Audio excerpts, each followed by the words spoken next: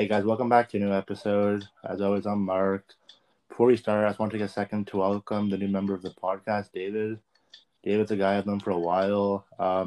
He may have caught some of his work at the Puck Authority. David, how are you? I'm doing pretty good. How are you? Good, good. We have a lot to talk about today, obviously. Since last time I recorded, the drafts happened, free agency, so got a lot to talk about. It's been a pretty busy week. Yeah, I'm a Leafs fan, so Oh, I do. I'm a professional trainer. Let's start with them, actually. So, on Friday, the Leafs made a few signings. Let's talk about Wayne Simmonds, the first signing they made. Signed for 1 year at 1.5 cap hits. What do you think about the signing?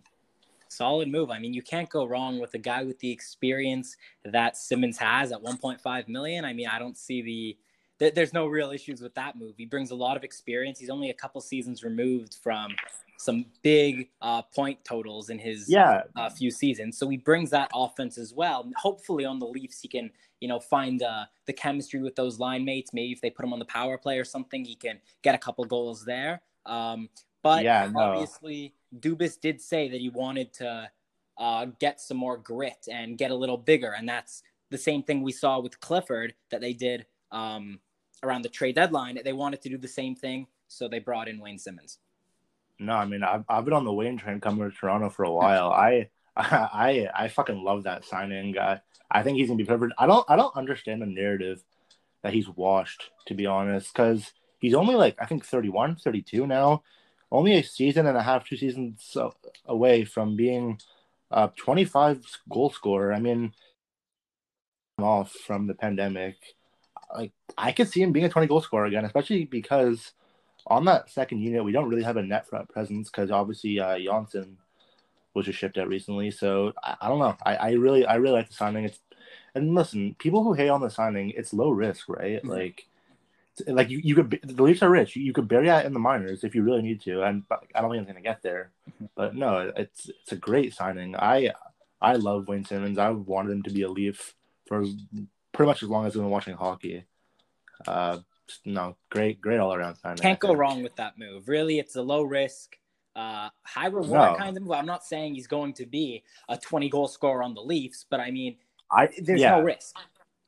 And you also have to remember, he's an asshole. He's an asshole to play against. Mm-hmm. That's good. The Leafs, obviously with Clifford going, I wouldn't really call him an asshole though. He's kind of just more tough. They don't have a guy who really gets in the opposing face, especially with Kapanen being shipped out. He's perfect. He's a perfect fit on that third line. I really see him playing on the third line with Nick Robertson on the other wing. Good mentor to him, Look, he's a veteran. He's got leadership. Plays a very tough game. So there's really no. There's no risk. Listen, I like the move. He played on he's a Philadelphia Flyer player. He's on brand, right? He's that kind of player. He's great. I love that signing. I don't know. I think you have to really look for a reason to hate that signing, and there are people on Twitter, obviously. Obviously, some people look. You're never gonna please everyone. No, what do you mean? People on Twitter are always friendly and love everything.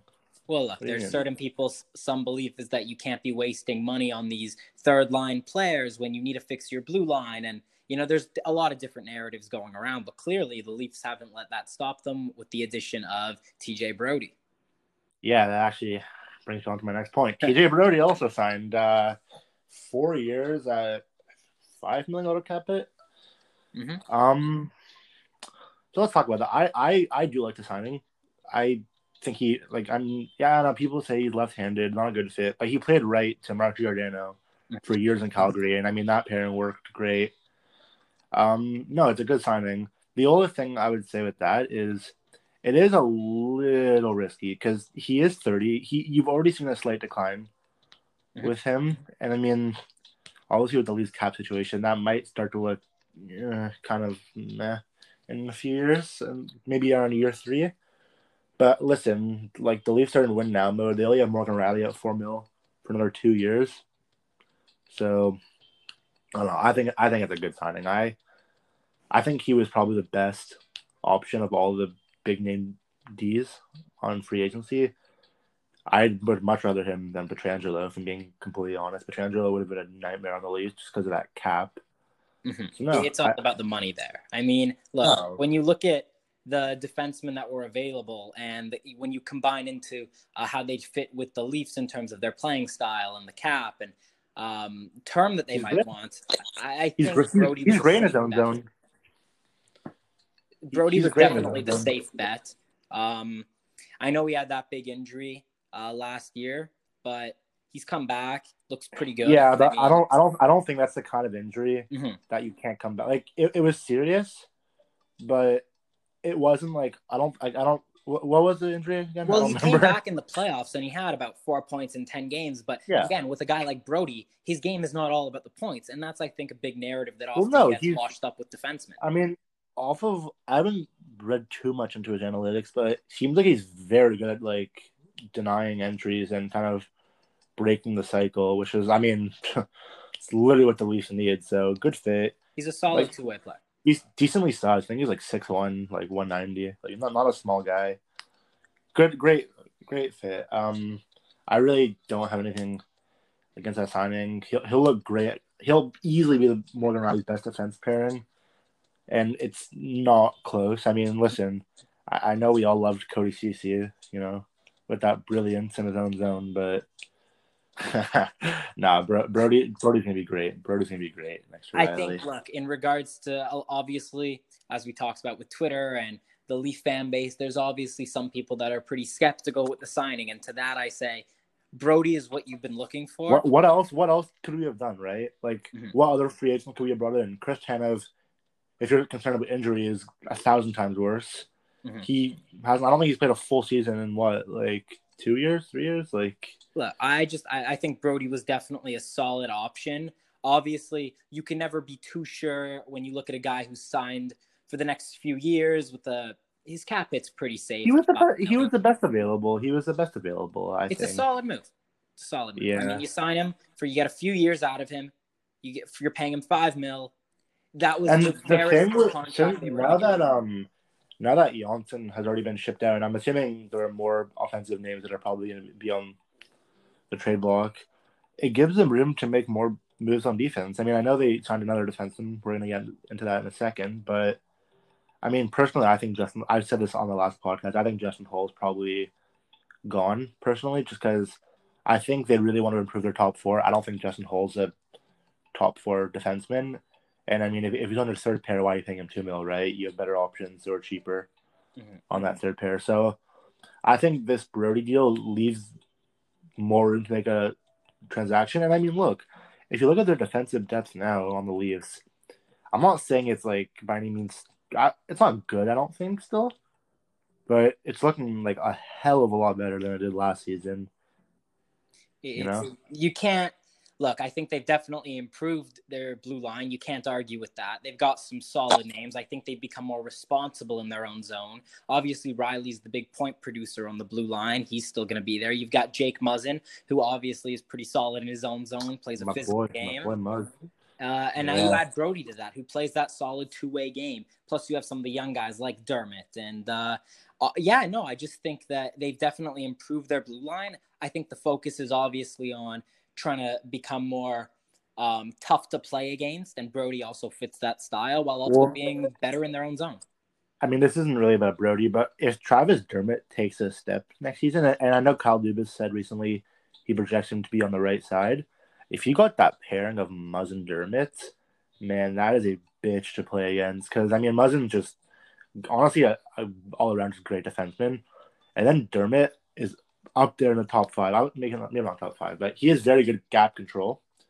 Man, they're going to deny so many zone entries, that Dermott-Muzzin pair. Like, it's ridiculous. It all depends on how Dermott adjusts next season, If he's going to be playing on the right side, he has to also take that step up. Sometimes moving sides could be a bit of a learning curve. So I think Leaf fans have to be a little bit patient. I'm not saying it'll take over a season, but give him some time to adjust. I think the guy's got a lot of hockey IQ, so I don't expect it to be a big issue.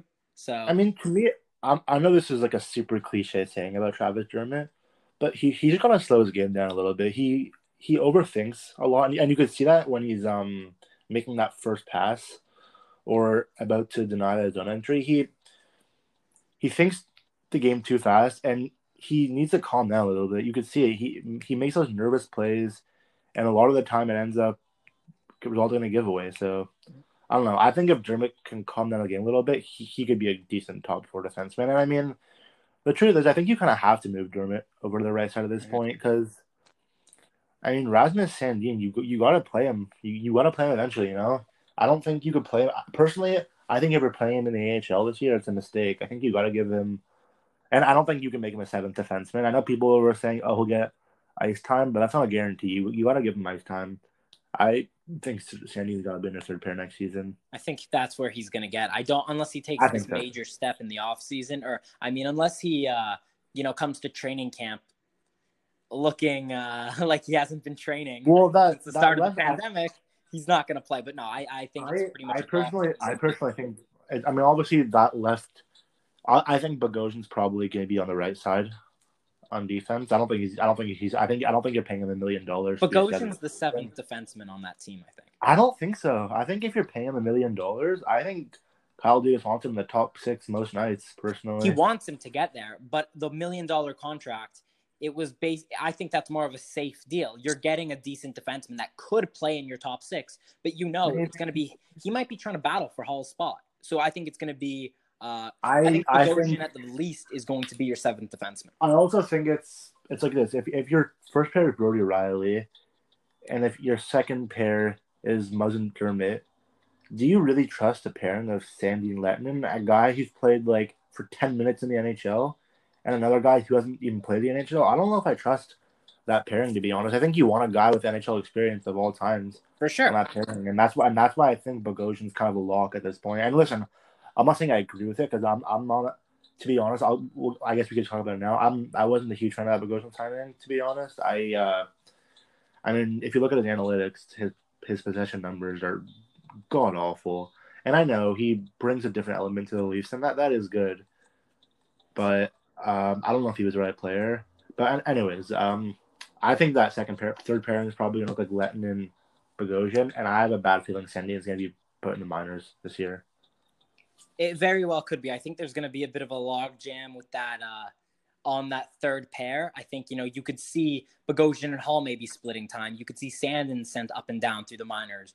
I think it's going to be pretty hectic. I don't think there's going to be a sturdy pairing. I think we're going to see a lot of change there. You also have to, I mean, like, people keep forgetting, we also have Timothy Liljegren on our team. I mean, I think we drafted him in 2017, so he's already been with us for a few years. I mean, at some point it's kind of like, should get off the pot. Like, you're either going to play him or not. That kind of brings me into my next point. I read a potential trade on Twitter, and I want to see your reaction to this. So, obviously, like, more assets would be added to it to kind of balance it out. But it's roughly, you send Liljegren, who has another, I think, year or two left on his ELC, to the Lightning, who are in a cap crunch, and you get Erik Cernak back. What do you think about that? Cernak's an RFA, so it depends on what you're going to sign. Yeah, of course. Well, obviously, you would talk to him and his agent before you made that deal, but, man, I would love me some Erik Cernak on the Leafs. He would be such a good fit. He is a solid fit. He is. It's just, I think he plays. I think the thing about Cernak is what's going to happen is you need to see, first of all, the term and if he fits the Leafs. And the other scenario that you have to take into account is, do you have to trade Liljegren for him? He is an RFA. Tampa's in a cap crunch. You can potentially trade Liljegren for somebody else on a different team and then still offer sheet Cernak and only lose a pick. And Tampa might not have the cap to match it. If anything, it could help Tampa knowing they don't have to pay him. And now they could allocate their money just towards, for the most part, Cirelli and Sergachev. Yeah, I mean, honestly, I know they both got small contracts, but I don't understand why they signed Pat Maroon and who was the other guy they signed? I'm drawing a blank. They re-signed 2 guys. Well, as we're talking right now, the Leafs have actually just signed Jimmy Vesey to a 1-year, $900,000 contract. Oh, really? Yeah. Oh, I like that move. That's a good move for the Leafs. Yeah. Sorry to kind of draw the lightning for a second.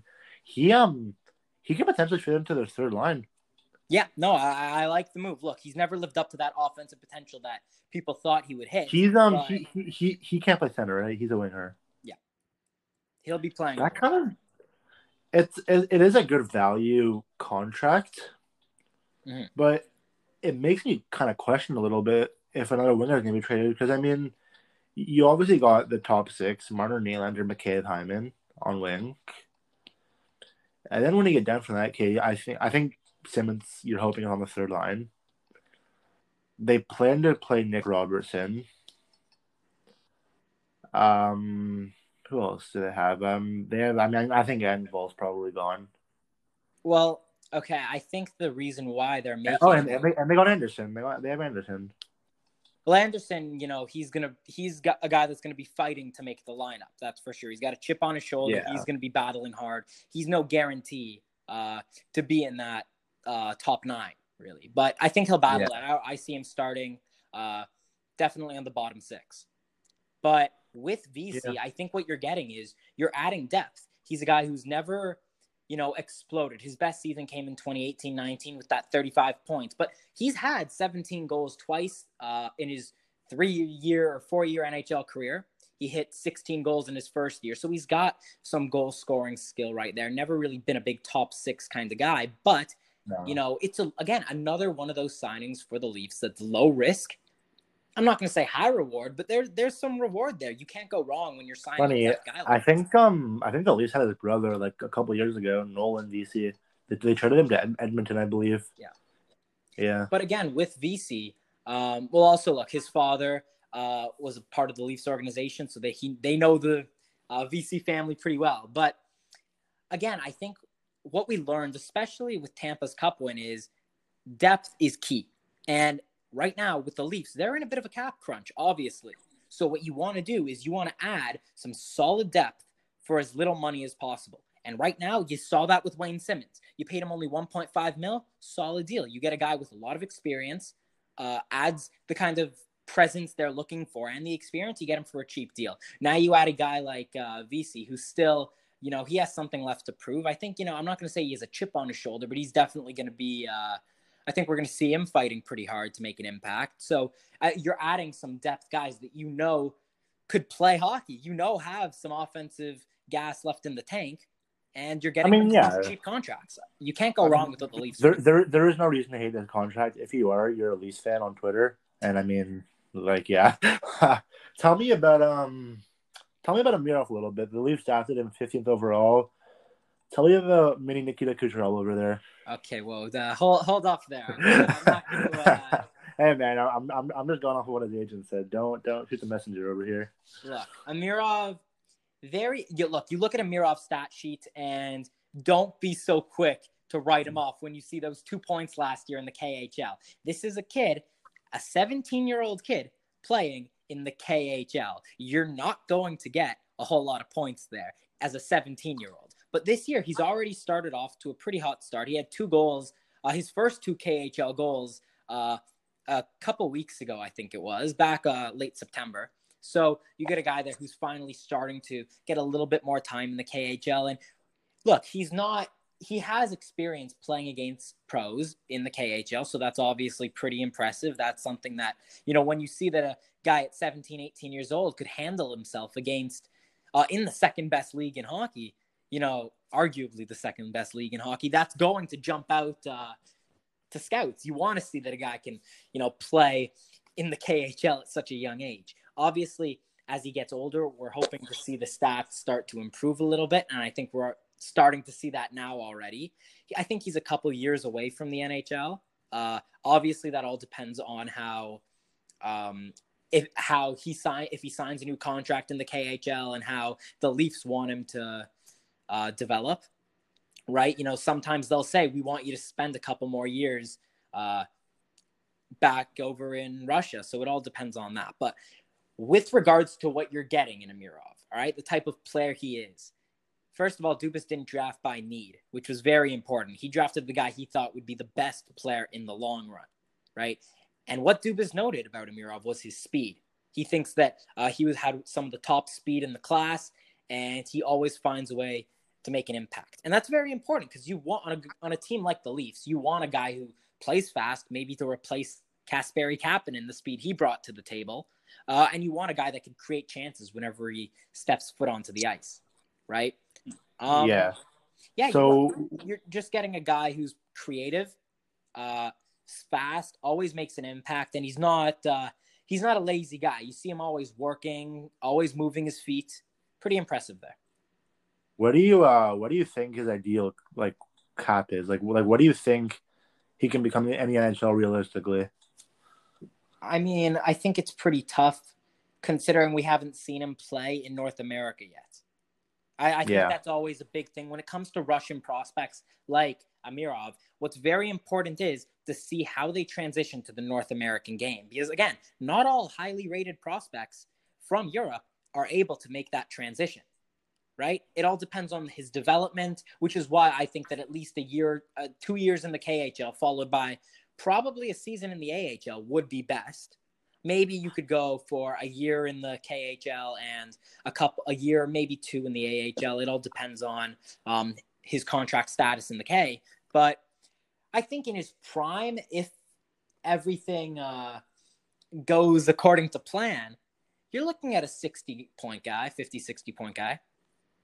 So what you're saying is, since he's not a right big-handed defenseman, he's dog shit, essentially. I have no idea where that came from. I don't know. As my inner Leafs fan, that's all I'm hearing right now. He's trash because he's not a right-handed defenseman. Look, he started off this season hot in the KHL. Okay, if you know what, Leaf fans want to be excited about something, be excited about a guy who's playing against men right now in one of the best leagues and putting up. So far, he's got 6 points in 12 games. That's a guy who's already made that transition from 2 points last year, 2 assists last year in 21 games. You're already starting to see an impact. So, I find it. I just want to go on a little bit of a tangent here. I find it very funny how the same Leafs fans who are all saying, "Oh, trade Nylander, he's going in the corner, he's dog shit," are also mad about the Amirov pickup because if you want Nylander to be gone so badly, and in fact, Nylander's going to be traded in the next few years, you got to have people who are going to replace him. No, it's like goal scorers and playmakers don't just grow on trees. You got to have someone who's going to come in. I think it's if you try to reason with all the Leaf fans and all the fans, all hockey fans for any team in that matter, you're going to go crazy trying to make sense of everything. So it's best not to actually focus on that and try to focus on, well, what does this mean for the team? And with Amirov, one of the biggest knocks about him, and not necessarily knocks, but something that was drawing a lot of skepticism, is he's shown flashes of potential, but you want to see him actually find his stride. And already, I think it's a pretty big jump already. Being able to find his stride with limited minutes in the KHL, he's already playing at a 0.5 point per game pace. So that's already looking pretty solid. To me, that's a pretty good step up to start the season. You're looking at a guy who you're not getting a lot of ice time as a 17-year-old in the KHL. Now that it's starting to increase a bit, he has that experience. You're already starting to see him hit his stride a little bit. And I think that's hitting his stride should not be a worry. I think he's going to find that consistency as we've already started to see. Yeah. Let's move on to the Habs. What? We're gonna stop talking about the Leafs? Oh no. Listen, man. I don't talk about the Leafs for hours. You know this, but I know. Listen. So Marc Bergevin did Marc Bergevin things the other day when he signed Josh Anderson. I'm already laughing saying it, to a 7-year deal. What's the cap hit again? 5.5, I believe. $5.5 million cap hit for 7 years. What's he thinking, man? 7 years?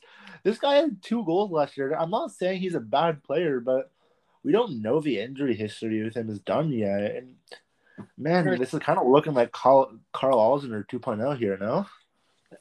Hey, first of all, you're taking the words out of my mouth there, because that's what I said the first time I heard about that trade, or that signing.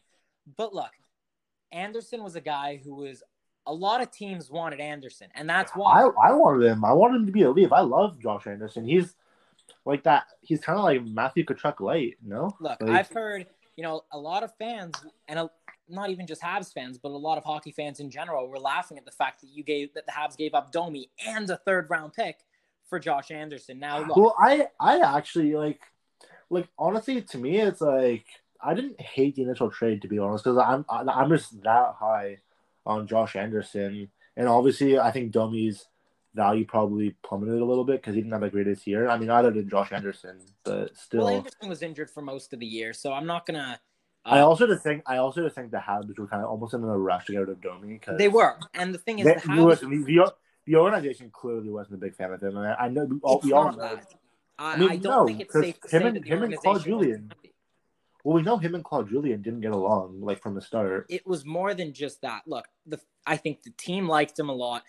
You know, the fans liked him a lot. Getting rid of Domi wasn't something that Bergevin did lightly, but he knew. And if you look at that team, yeah, you're looking at a guy who had 70-plus points in his first season with the team and was the highest scoring Habs since Thomas Plekanec. You're looking at him thinking, wow, this guy can never go. Wow. You guys have not had a lot of good scorers in the last 10 years. Wow. But look, Domi right there, yeah, he had the potential to be that center that we needed for, that we want for the foreseeable future. I'm not saying he's that number one center but he was that guy that Habs fans liked. We liked his game. We liked what he brought to the table. But then we got Nick Suzuki and we drafted Kotkaniemi.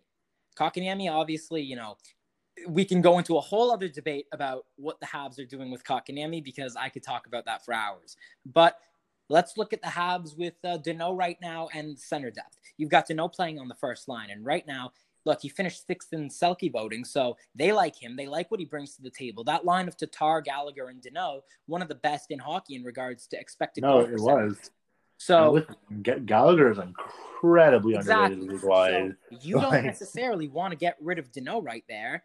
That's something that you want to keep Danault as much as you can right now until you have to get rid of him. Once they demote him to the third line, that's when you're probably going to be getting rid of him. Because right now you have Nick Suzuki, who you're going to want. You saw what he did in the playoffs. I'm not saying that he's ready right now to step in and be that savior for the Habs, but the management really likes Suzuki and what he brings to the table, and they want to see him step up. I personally think Suzuki's your number one center going into next year. Because, I mean, listen, the guy was on pace for, 50, 60 points in his rookie year? Yeah. Very, under the radar. Yeah, no, really, yeah. Man, that Pacioretty trade is looking better and better by the minute.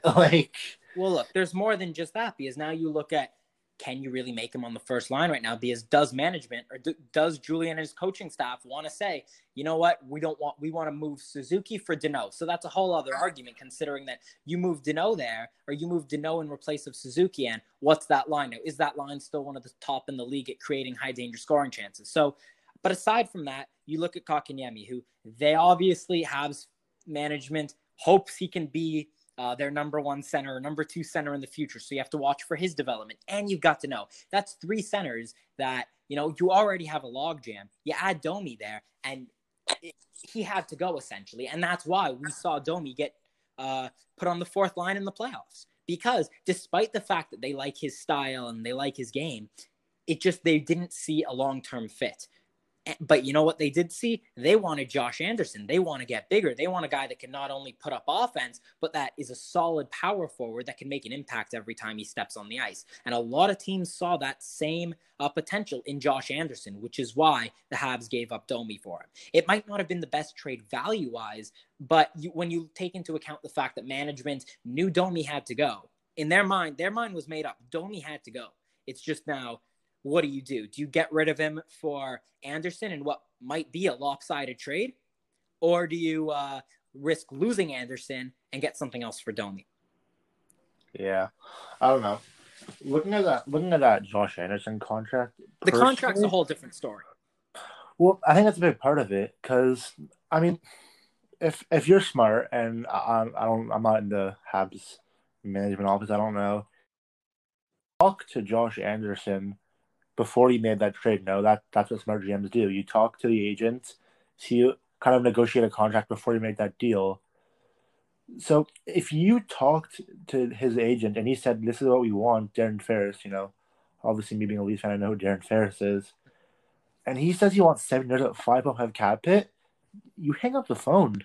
I'm sorry, that deal is going to look terrible. 7 years. That's a long time, man.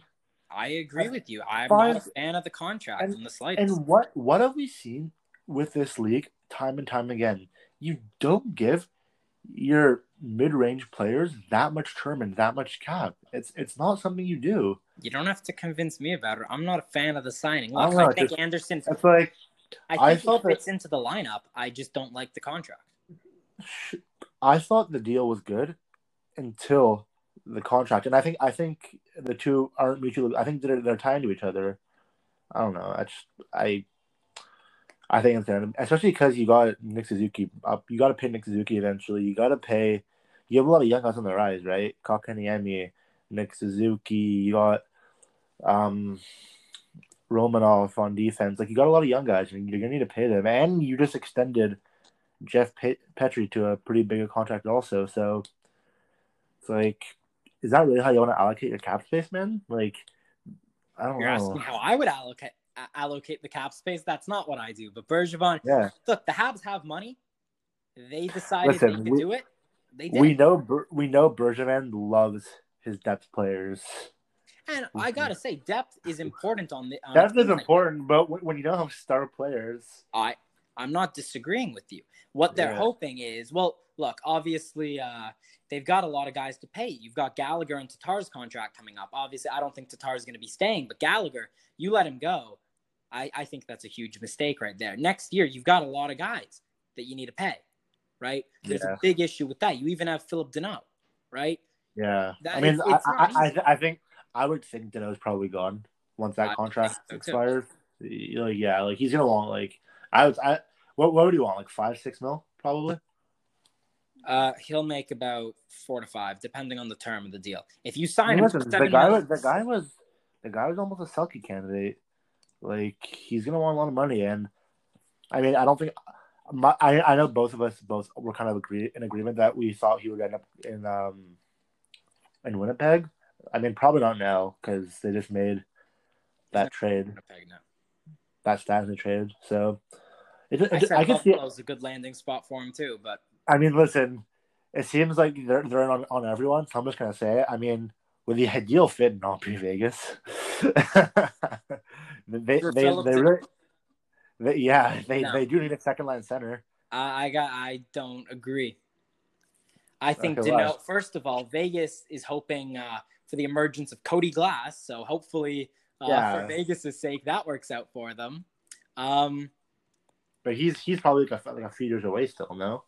No, Cody Glass was in the NHL this year. He was just injured for a solid chunk of it. So Cody Glass is already. They had him on the second line at times. So it all depends on how that's Vegas. You already signed Cameron Stevenson to be that second line center. You've got Marchessault could play center, but they shouldn't put him at center. Typically, I would have William Karlsson centering that second line. And honestly, you know what?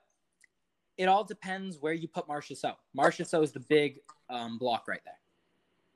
Well, he's a winger. He's not a center. He could play center. They've played him at center in the past. He's clearly better as the winger. As like I'd say he's probably the second best winger on that team. So who are you putting at first? I wonder who. Come on, it's Mark Stone. No, wait, really? Yeah, he's no. For my money, he's the best two-way player in the league in my opinion. That doesn't seem right. You don't think so? No. Man. During that Vancouver series, boy, Mark Stone was a force, man. It seems like every time Vegas takes the puck, it's Mark Stone.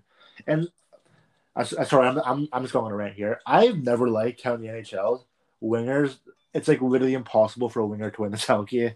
It's always kind of bothered me. Well, Mark Stone, hey, he's not a right winger. He's actually a left winger. So no, but wingers can't win the Selke. Like it's hard for them to, yeah.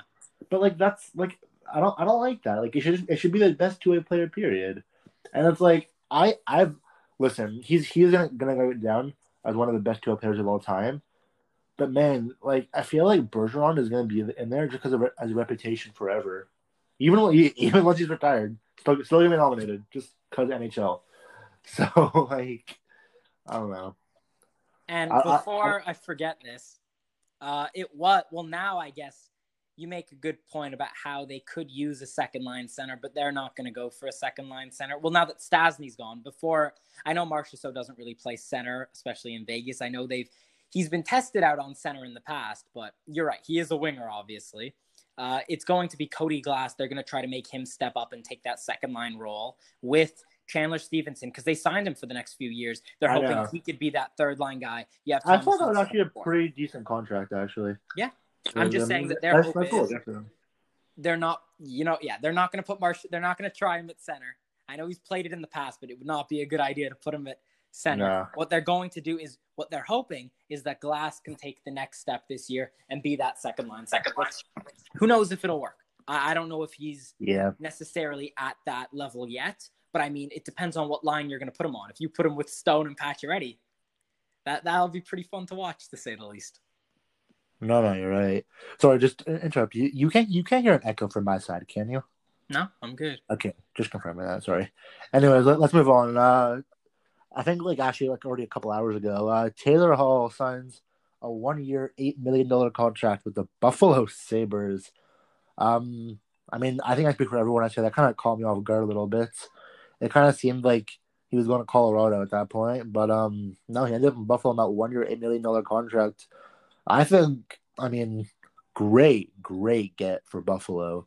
They finally get that number one winger for Jack Eichel to play with, or Eric Staal, either way. Still great get. It's only 1 year, $8 million, which is, guy won the Hart like a couple years ago. Pretty good value for that. I don't understand why every Sabres fan is like, oh yeah, we're going to get so much for him at the deadline. It's like, man, why is that where your mind goes when you sign a guy like Taylor Hall? Are you that damaged? Like, fuck. Like, I think this team can be a playoff team, honestly.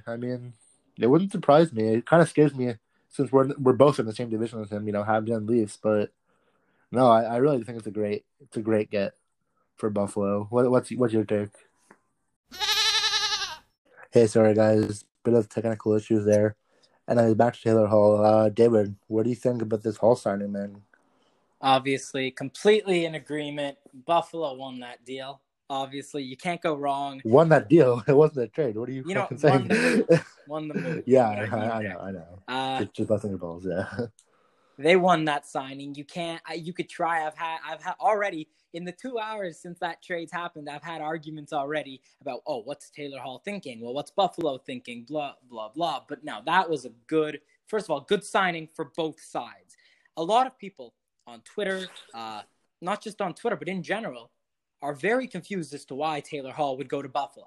To me, it makes a lot of sense, right? Listen, I think Taylor Hall was hoping to cash in this year, and obviously it was kind of difficult. He didn't have the greatest last 2 years. So, listen, he goes to a team that might be able to win. It's only 1 year at the end of the day, so it doesn't really matter. And listen, what better guy to have a good year with than Jack Eichel, Well, there we go. That's the big thing there. You look at every team that was rumored to be in the running for Hall or that was making offers for Hall, right? All those teams, there was 2 criteria. Each team met one of them, but not the other. There's the desire to win, or there's 3 criteria, actually. The third one, obviously, the desire to win, which I guess in Buffalo, they haven't yet, but Hall's thinking in that sense, it's 1 year. Can't go wrong with a 1-year deal. This team's got potential. We've got Dallin in the back end. We've got Eichel leading the team. You just brought in Staal. Hopefully, the team could make it to the playoffs this year. But aside from that, there's 2 big things that's going through Hall. Listen, they're not making the playoffs because it's the Buffalo Sabres. But it's a step in the right direction. Look, the big thing here is there's 2 criteria that I see. If I'm Hall, I want to make sure I get. If I'm going to sign with the team, I want to know that I'm going to be on that first line and that team has a number 1 center, an elite number 1 center. Look at all the centers he's played with throughout his career. He has never really had a top 10 center in the league to play with. Connor McDavid. I'm not counting that at all. No, you're right. No, you're right. So you're 100% right. What teams were rumored on him? Let's say Colorado. All right. Yeah, they've got McKinnon. They've got Kadri. Sure, I'm not going to count him as that elite level center, but sure, they've got Kadri. You look at Boston. They've got Bergeron, and then they've got Krejci. All right, he's playing with Krejci because he's not going to be on that first line. You look at Montreal that Yeah. was rumored to be on him. They don't have that number one center that he's going to want to play with. Yeah. But the next big thing is first line. No team that was going to sign him Well, would get to him be on the honest, first line. I actually want to go to something you said. I personally think if he was on Colorado, I think he would be on the first line actually with McKinnon. If there's no injuries, sure. But right now, teams that have a good thing going with that first line typically don't want to jeopardize that. But if you're watching the Avs this year, a lot of the times throughout the year, they did split up that line. That line didn't play together. Look, there were certain times when they did, but you also have to take into account. Yeah, he may not have been on that first line, but if you look at that power play, man, you got McKinnon, Landeskog, Rantanen, Taylor Hall, and the guy who won the Calder. I don't think that when he's making this decision, he's making it based off the power play. He doesn't want to be a guy that might be on the first line. He wants a team where he's going to be on that first line and that has that number one center that he could play with. And honestly, even if it's just for a year, that's what you get in Buffalo. You're on the first line and you get to play next to Jack Eichel, who is one of the, I'd say, top 7 best centers in the league, definitely top 10. So I would say top. Honestly, man, I would say top 5 centers. I'm saying top 7 to be safe here. But I'm saying that, also you look at it from, let's say he wants more money. All right, you get 1 year, play next to Hall, play next to Eichel. Sorry, and pad your stats. You're playing next to the best center you've played with in your whole career. You're gonna get a stat bump there, or that's the hope at least. You're going to hopefully be able to cash out next year. I mean, look, I think Buffalo and by the way, before anyone attacks David on Twitter, Connor McDavid played like half that year. I'm not counting. Hold on. Yeah, so calm down. Okay, continue. I'm not obviously Eichel is not as good as Connor McDavid, but I'm saying full season, Eichel will be the best one. And look what Taylor Hall did next to Keyshaw. Listen, man, McDavid's not even the best player on his team, so... Yeah, for sure. He missed those 5 games. Those 5 games set him back. That's why Draisaitl won. Those 5 games make him automatically a terrible piece of shit player, so... Hey, those 5 games showed everyone that they could manage and they could win games. I think they went 4-1 in that span. No, listen, obviously Draisaitl's a great player, but come on, he was not the MVP of that team, let alone the whole league. I mean, it was Nathan McKinnon. Let's be honest. It was Nathan McKinnon this year. If you want to get into that, we can have a whole other whatever. No, we don't have time. Let's move on. Let's move on to the Blackhawks. Actually, I know they didn't make a whole lot of moves in the last few days. Obviously, they had the Zadorov deal, let Crawford go. But recently Jonathan Toews, or I don't know if Jonathan Toews said it or it was just from the interview. Either way, pretty much the gist of the interview was he's mad at the Blackhawks. And then by the sounds of it, so is the entire core. They think they could still win, and apparently they're in full rebuild mode now. What do you think about this? It's kind of interesting, huh? Look, for Captain Serious in Jonathan Toews to step up and say something, it's definitely a growing concern in the locker room. However, I don't think the Blackhawks have straight up said, we're in a full rebuild, but they're I'd see them doing more of a retool on the fly, kind of what we saw the Habs do a couple of years ago. I mean, listen, this probably is not true, and it could be completely false, but I actually heard a rumor recently that there was talks about a Patrick Kane deal last year at the deadline with Florida. It could be not true at all, and I could just be if you're making that you're losing Huberdeau or Barkov. It's got to be one of them. Then why would you make that move if you're Chicago? If you're Chicago, you get younger. Yeah, I guess, but I mean, Patrick Kane is the much better player. I think. I mean, what would a package look like from Florida? I would say obviously their first round pick, probably for the next 2 years. Well, it all depends on what the deal is. If it's going to be one of those typical deadline deals, then yeah, maybe it's just going to be a pick and a bunch of prospects and a decent roster player. Well, they have a good goalie prospect, no, Spencer Knight. They're So not packaging Spencer Knight. for Patrick Kane, a top 5 player in the league, I think you better if you're getting a player like that. What? This was last year's trade deadline? Yeah, They didn't have Spencer Knight. like 1920. Oh, this past season. They did have Spencer Knight. No, I thought you meant the year before. No. Honestly, if I'm Chicago, I'm not doing that deal for some prospects and picks unless it's the highest of prospects you have in the game. I mean, I'm making that trade for. I want someone like Huberdeau back, right? I'm not going to make. That deal I would Spencer Knight. Yeah. I mean, I would obviously I don't think they'd want Barkov. I know you said Barkov. That wouldn't really make sense to me because if you look at their centers of the future, you've got Dak and Taves there too. I'm just saying. And you got Strome. I mean, like I'm just saying, realistically, if you're going to make a move and trade one of your core players like Patrick Kane, you're not asking for Hoffman or Dadonov. You're going to try to get one of the two big guys, or maybe even Aaron Ekblad. Wow.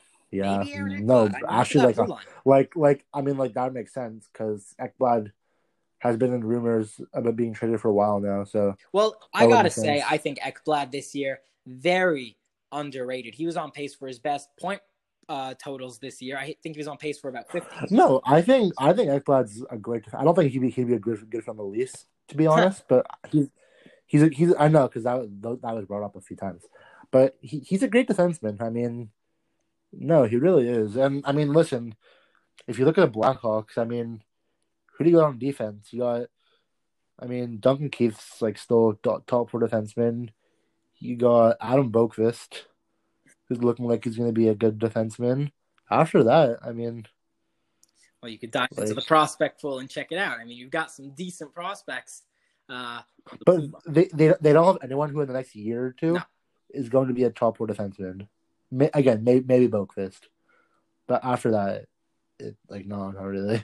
And that's why a defenseman could be in the mix there if you're looking at a deal with Chicago. I mean, Florida. However, if I'm Florida, I mean, defense is my biggest weakness, I would say. I mean, at least at the trade deadline last year, that's my weakness. So, I don't. Well, it seems like they're trying to trade Mackenzie Weegar now because I've heard his name brought up a few times, and obviously it didn't end up being true. But Nate Schmidt seems like was almost a Florida Panther. They're going to try to acquire some defense right there for sure. I mean, Florida definitely needs to add to that. Listen, everything's about the Leafs, so I'm saying obviously you're gonna have to add more to make it a better value contract or deal. Whole for Mackenzie Weegar. Let's make it happen. You know? If that deal happens, I would do it even 1-for-1. Nah, man, Mackenzie Weegar's probably a top 4 defenseman. I thought you were saying on the Leafs standpoint, you want more. No, I'd much rather have Mackenzie. Weegar I was a little. And I listen. I like Justin Holl. Yeah, I didn't Mackenzie know. I Weegar thought you is meant the better defenseman. I thought you meant the opposite way, and that. I got to disagree there, but. No, yeah, for sure. Anyways, let's move on. We're kind of running out of time. Let's talk about goalies a little bit. Obviously, a lot of goalie movements in the last few days. Let's start with probably the number one goalie move. Markstrom signed a 7-year deal with the Calgary Flames for $6 AAV, right? 6 years, $6 million AAV. They might have one of the best tandems in the league, dude. I mean, if we're assuming Marc-Andre Fleury is not a Vegas Golden Knight next year, they might have the best tandem in the league. Like, wow. That really improves them to a contender, man. I like that deal for them a lot. I think Calgary definitely has a few things to work out right now, but Markstrom is definitely a solid move. Now, well, listen, there have been a lot of rumors that they're trading a noted bad player, Johnny Gaudreau.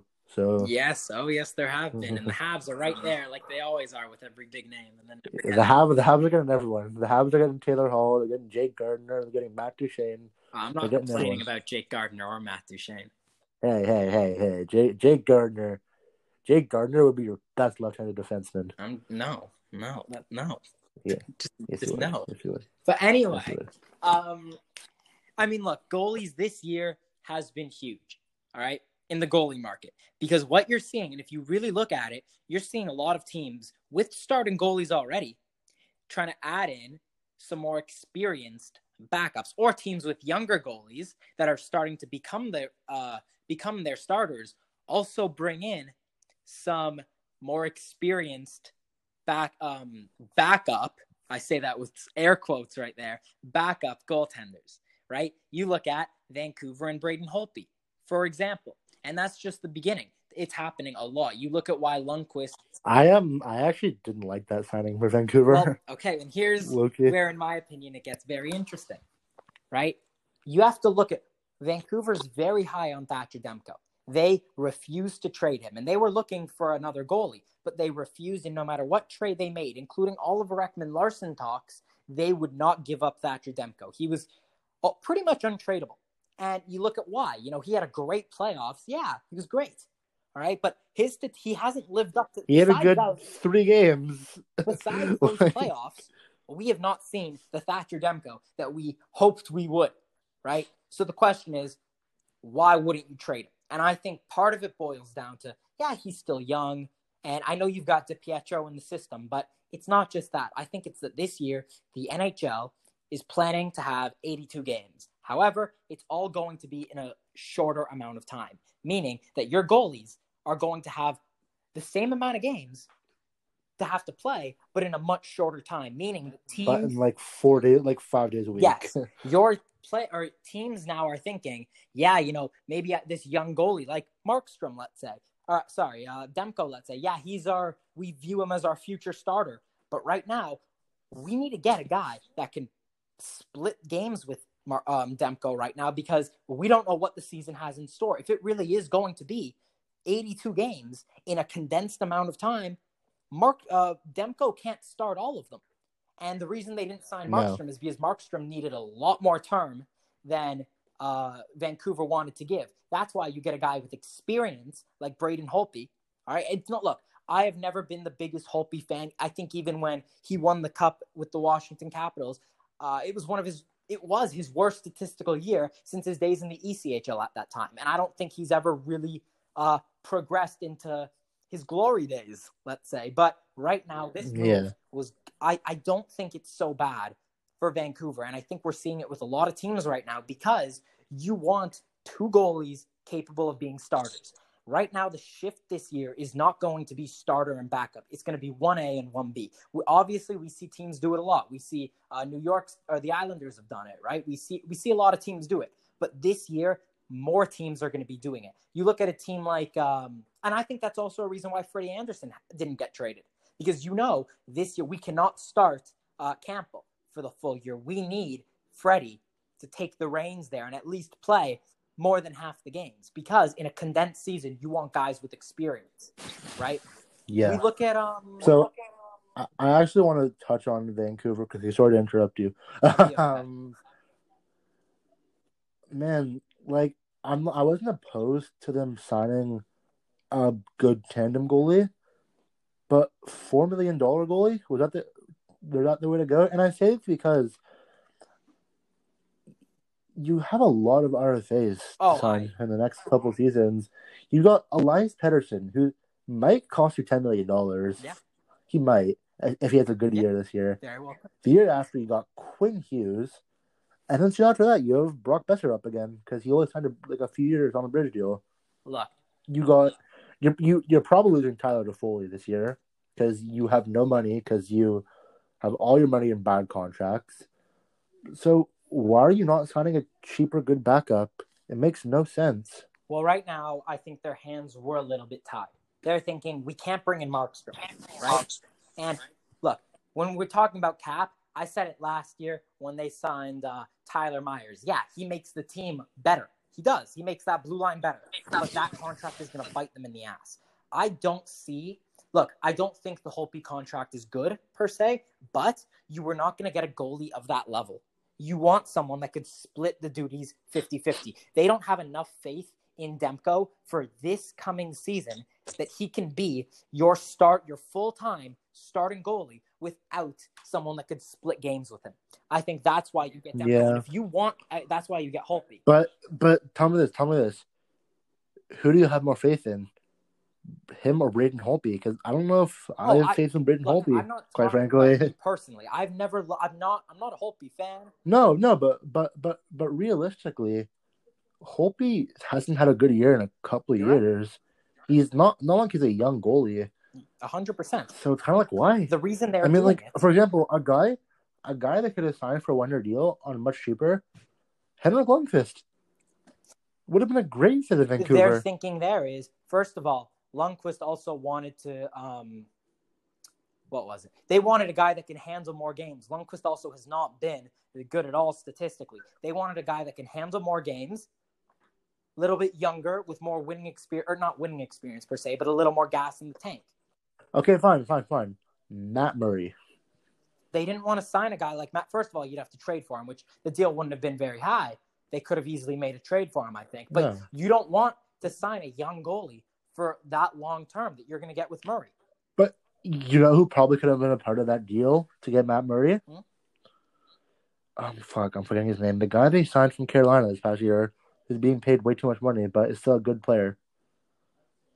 The winger. Ferland? Bit of an asshole. What? Ferland. Yes. Ferland's injured, and his injury history is costing him. If I'm Ottawa, maybe I take on that contract, but he doesn't help me now. You're not going to want to give up. No, but I think if you're Ottawa, you look at your young guys, and you would think you have probably your core of the future at this point with like Tkachuk, Chabot, and now Sanderson and Stützle. So you want to get better faster now. That's a guy who could help you do that, you know? I mean, I don't think he's the right fit. I think, first of all, the injuries. We don't know, first of all, when entirely he's going to come back. He didn't play at all in the playoffs. We don't know what that injury history looks like. Second of all, if I'm Vancouver, I don't want a young goalie like that. First of all, you're going to have to sign him for too much term. He also, it's just not the right fit. He's just another young goaltender that doesn't necessarily fit the bill that they wanted. They didn't want to sign a guy for long term. They wanted a guy that could go in for 1 to 2 years, depending on how the whole pandemic plays out. Because again, if, let's just say, worst case scenario, this happens again next year, you're going to be back to square one, where you're going to be signing a goalie again in the same kind of scenario. So right now, you want a guy that's not too long. 2 years, I think, look, it's not a short amount of time, but right now it was the safest bet for them at the best value. I don't like the deal. I'm just saying, through the management's, in the minds of the management there, that's what they're thinking, is that with Holtby, we get our 1A, 1B tandem right there. He has the most experience, been to a Stanley Cup, can help guide this young team. That's just their thoughts right there. And we're seeing it more often, I think. Yeah. Anyways, we should probably move on. Actually, before we move on, I was thinking about this recently. You know, goalie, I wonder teams aren't asking about right now? Casey DeSmith. I believe DeSmith is going to be that backup, and Pittsburgh didn't really want to get rid of him right now. They see him as that backup for next year. That's true. Man, you look at a team like Toronto, who looked for a backup goalie for 1,000 years, and there are just teams like Columbus and Pittsburgh who just like shit good goalies. Hey, you know what? It's not fair. It's not fair, man. What about what? You know what? The Leafs screwed up because they had Stanley Cup champion Curtis McElhinney. I know Leaf fans are not happy with that. And they had noted amazing goalie for the Colorado Avalanche, Michael Hutchinson. Hey, so first thing I tweeted out when the Leafs won. Don't even say he's a Stanley Cup champion. I actually like who? Curtis McElhinney? Love it. Is every past look, we all know William Nylander is going to get traded to like the Tampa Bay Lightning and win another cup. Oh, of course, yeah. William Nylander is going to be a part of the Lightning, or he's going to be a Vegas Golden Knight. We all know it's going to happen. It's not fair. I'm you know what? Maybe someone else. Maybe he's going to have a reunion of Lou Lamoriello in Long Island. Man, that Loki would be an amazing fit. Look. Nylander is not the right player to trade right now. I don't No, love the area. I am very much not on the trade Nylander. Anyways, before we go, 3 winners and 3 losers of free agency. Who you got? Free agency. We'll go to draft rather. Don't worry. Put it back in your pants. Free agency to start with. Free agency. I mean, free agency's so new. So far, Buffalo. I mean, Buffalo already made that one. Taylor Hall was a pretty damn good signing. Can't go wrong with that. Let's see. Free agency. I do like what Columbus has done a little bit. Certain things I don't love the trades they made in terms of their blue lines gotten a bit more thin with Nutivaara and Murray being. Well, it doesn't make sense to me because unless they are in on another defenseman, it's kind of like why. I mean, obviously because of the flat cap and it was the opposite because of the pandemic. They're not. They're in on a winger. So. That was what it was. They wanted a winger, and they were hoping Who? to be. I think they were in on Taylor Hall, and then they were hoping. I think now their backup is probably going to be either Dadonov, Hoffman, or Toffoli. So I think, look, I like what Columbus did. Maybe not free agency, but I think the Domi contract was good. Bringing in Koivu was good. Those moves. Oh yeah, I forgot. I forgot they brought in Koivu, and they bought out Wenberg. So.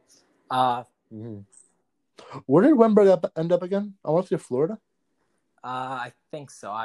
It's been so many trades to keep up with. I was kind of hoping he would go to the Leafs. I think he would have been No, seriously, I think he would have been I don't think he could request a lot of money, and I think he's going to be a good third-line center for value. I like another team that's done pretty well, in my opinion. Third winner. Who is the third winner?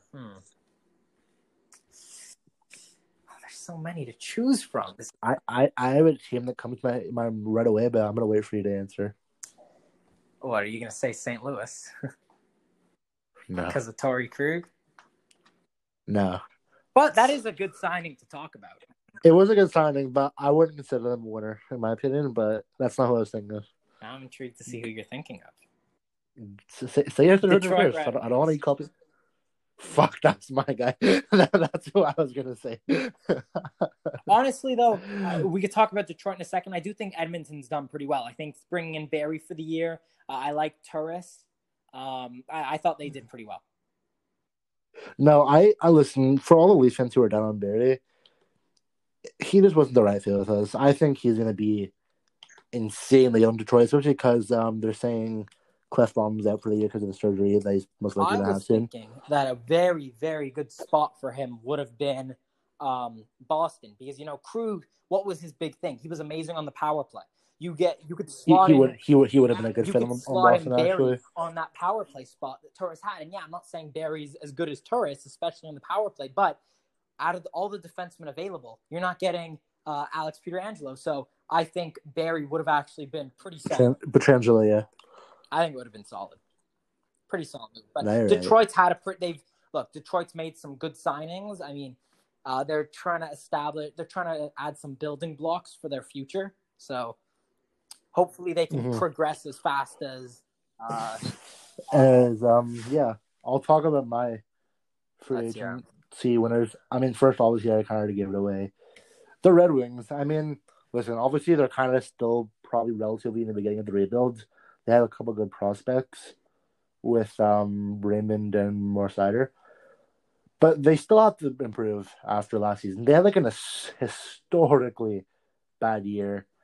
And I mean, I think they just did that. They added a lot of good value guys. Bobby Ryan was an amazing pickup for them because I could really see him coming back and being a 20-goal winner now that he has all his personal,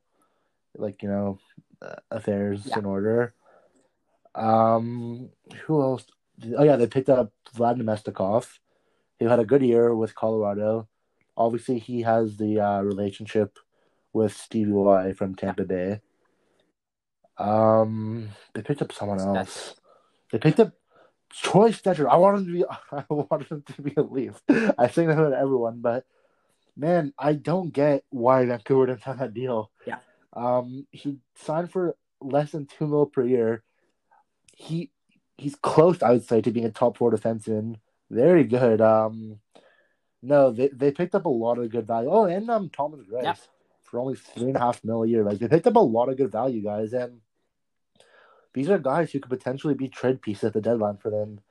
Just really good value contracts. For sure. I mean, especially some of the a guy like Bobby Ryan. You know, if he really does have a good start to the year, he is especially considering it's only a 1-year deal. He's definitely a solid trade candidate. You can't get worse than you were last season.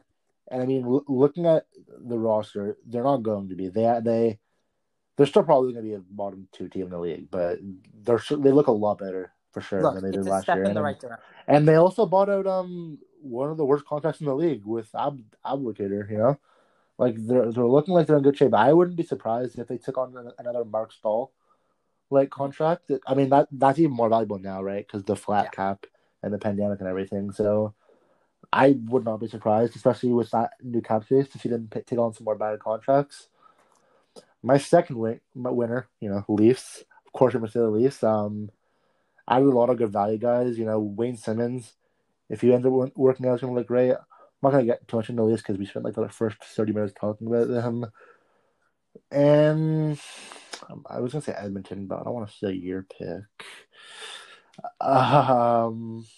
You know what? Come back to me. Say your 3 losers. I'll think of my 3 losers. Yes.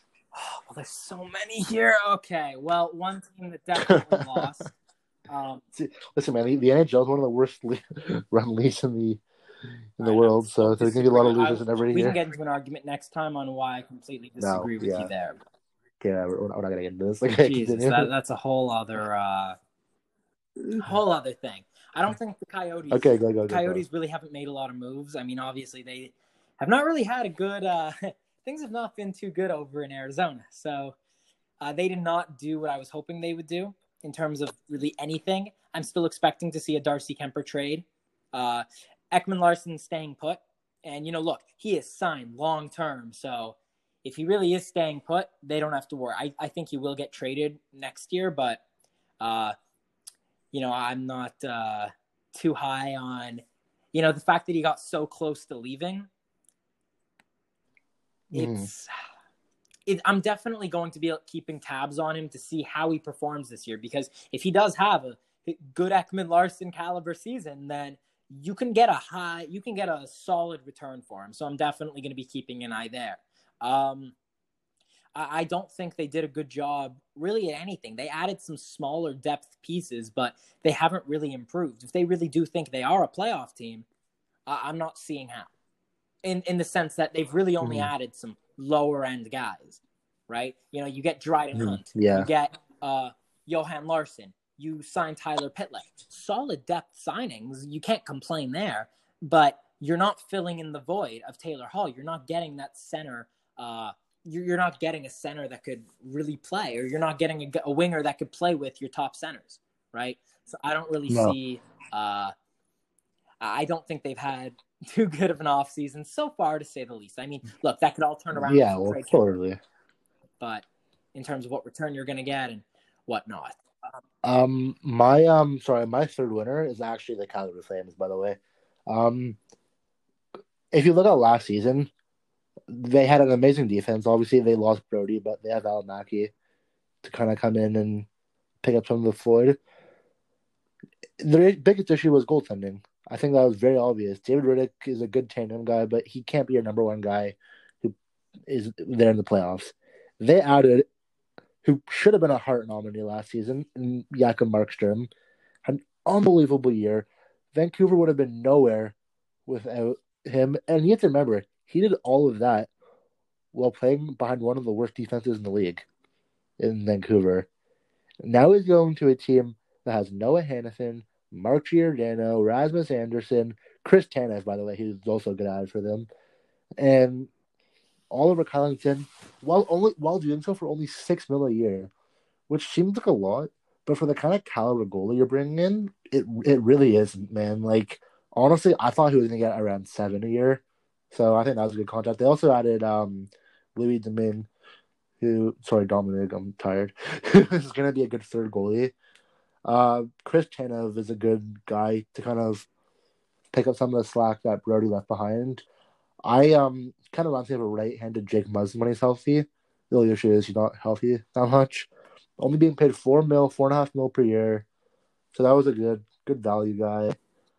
So no, yeah, I think they're real winners going into next year. We're going to be coming back to this in the coming weeks because obviously, look, one silent team over here who has a lot of money to spend right now. You got a team like the Islanders who haven't done anything. I mean, as of now, yeah, I might call them one of the losers right now just because they haven't done anything. But they're a team that could make a push for another player. I mean, they've got about $8 million right now. I know they have to sign guys like Pulak and they've got some players to sign, but they're definitely a team that I wouldn't be surprised if they try to move some money around and make a splash. They probably won't, but right now they really haven't done anything, so I'm not going to. They're definitely in consideration for my loser column. But another team I would definitely consider as losers here are the Boston Bruins. You lose Torrey Krug and you don't bring anyone in. You didn't sign even a depth guy. And again, there's still time. They still can do that, but that's not looking good. I mean, your defense, you bring back Chara, and you're still pretty. You've got a few holes on the defensive line there. So. And by the way, it's still not for sure they can bring him back. Chara? No, I'm saying if you bring him back. Yeah. I'm just saying hypothetically, if you bring him back, which I think they have to now, as long as he doesn't. Yeah, no, they don't have a choice. But really, you've got Chara, McAvoy, and I guess Carlo, but you don't have a great prospect pool. Unless you go over to Europe and try to bring someone in. I don't see they've got to make a move. Maybe you go for Travis Hamonic. Maybe there are some options. Man, it kind of seems like they didn't make that OEL trade because they were waiting to see what happened to Krug, but they waited too long because they lost both. They also never really offered Krug a big contract. They offered him something. Well, no, they did, but they didn't offer him a contract. They didn't. They offered him an extension, but I don't think they offered him a contract. They did not. Agency day. They really tried. They gave the most bare minimum of effort into signing him. They offered him something that was very far off. They never really came back to it. There was no offer on the table. So a guy I thought may have gone to Boston was Chris Tanev. Would have been being honest, he kind of fits their system, like that kind of Boston Bruin type player. I mean, hey, if I'm Boston right now and I could figure out everything, I'm definitely considering Nate Schmidt. And I mean, listen, you look at their top four right now, it's maybe Chara, Charlie McAvoy, who's a stud, and then who else? Really, it's just Carlo and maybe Grzelcyk. But I think... okay, Grzelcyk, I don't think you can call Grzelcyk top four. I'm saying he'll play in your top four, but... Carlo's not proven. Maybe he could be there. If I'm Boston, I definitely inquire about Nate Schmidt. Yeah, I mean, Mackenzie Weegar, another guy who. I don't think Weegar could. I think maybe he could fit in. He doesn't. Man, a guy they should have went for is Ryan Murray. Yeah, like a 5th round pick for a really good top 4 defenseman. By the way, good at shutting down opposing players' best offensive players. I mean, would have been a good fit for him. I don't get fit too. I mean, yeah, a guy I can see going to Boston is Damon Severson in New Jersey. Maybe even PK Subban if they retain. They have to retain a lot of money. If I'm, well, yeah, they would. I mean, it's not a big deal because I don't think Subban has that much more years left. Honestly, I would consider keeping him on for a little more. I think New Jersey's progressing. I really, for a while, I was really thinking a contender should go for him because I think he has more left in the tank personally. It's just the money that it's not. Well, the team that should go for Subban is a rebuilding team on the cusp of entering into playoff contention, right? And that was at one point. Yeah. Or at least they were hoping with Jack Hughes, they were hoping it would be New Jersey. But again, New Jersey hasn't. They last year wasn't their year. Hughes needs some more time to develop, and they need to fix a couple things. No, yeah, for sure. And I think we should probably wrap up. But now, so first episode, how was it, David? You want me to give you a letter grade? Yeah, you were all right. I've had better. I've had worse. Okay, So tune in the next episode. We'll all be looking for a new host to do this with. I'm back on the a good episode. Market, Go check out David's work at the Puck Authority. Does okay stuff. Not his best, not his worst, but I'm adequate. Next week. He gets the job done. He's reliable like a Chevy. Okay. See you next week.